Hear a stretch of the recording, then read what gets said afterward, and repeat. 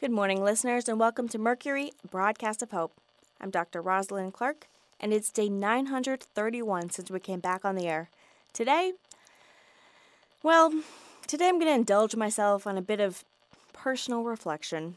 It may not apply to you, but then again, it might. And since there's been no news that needs reporting recently, I thought I'd share this with all of you. Today's an anniversary, although not necessarily the happy kind.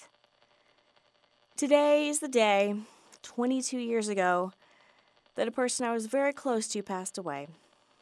Jim was an interesting experience. We were young and we danced around whether we had feelings for each other or not. I think we both enjoyed having someone we could talk to about anything, but we never really took it much beyond that. And it was kind of an unspoken mutual understanding, which made it even more special. Looking back, we could have built a life together, we just chose not to. Sometimes I wonder what my life would have been like if we'd made a different choice. But we'll never know now, and there's no point in dwelling on it. Anyway, Jim was out at the beach. We both loved the beach, getting to see the ocean, watching the waves come into shore, and thinking about all the power that it took to get that much water to move, and the mystery of everything that lived in it. I wasn't with him on this day, but I doubt it would have made much difference if I had been. He was surfing, which was something I never really got into. He fell off the board and never came back. They said he cracked his head on the edge of it at just the wrong angle and knocked himself out. When I found out, I was inconsolable. In the immediate aftermath, I didn't know what to do with myself. After a couple of days went by, I started going through the motions of my day-to-day life, but it felt hollow. After 2 weeks, I was pretty much back to my full self, but there was still a hole in my life that I knew I'd never be able to patch up. Grief is weird. You never know how it'll affect you. It's different from person to person and also based on the situation.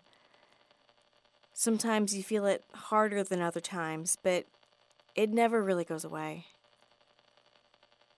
I think I went through all the stages of grief at least a dozen times each in all different directions. I haven't talked about it on the air until now because, honestly, it still hurts a lot. The others know about it, of course.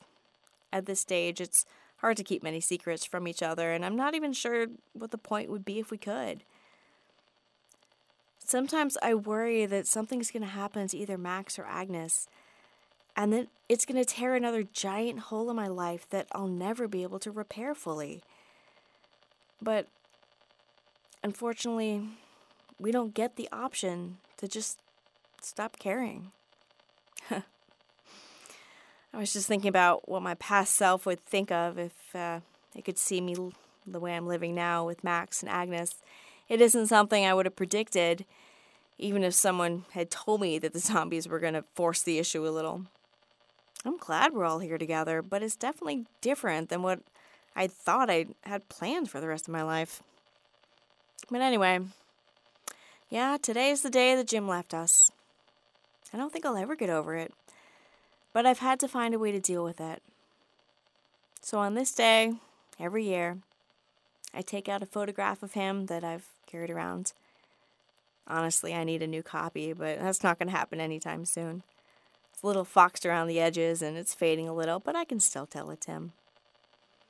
I've taken to putting it in a little plastic box we found to try and preserve it a little longer. We go down to the beach together and I set the box down on the sand so he can see the ocean. And we have tea together and talk like we used to. And I still miss him.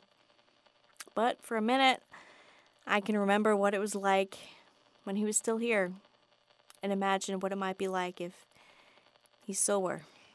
And it helps. Maybe just for that minute, but it helps. Thanks for indulging me in this, listeners.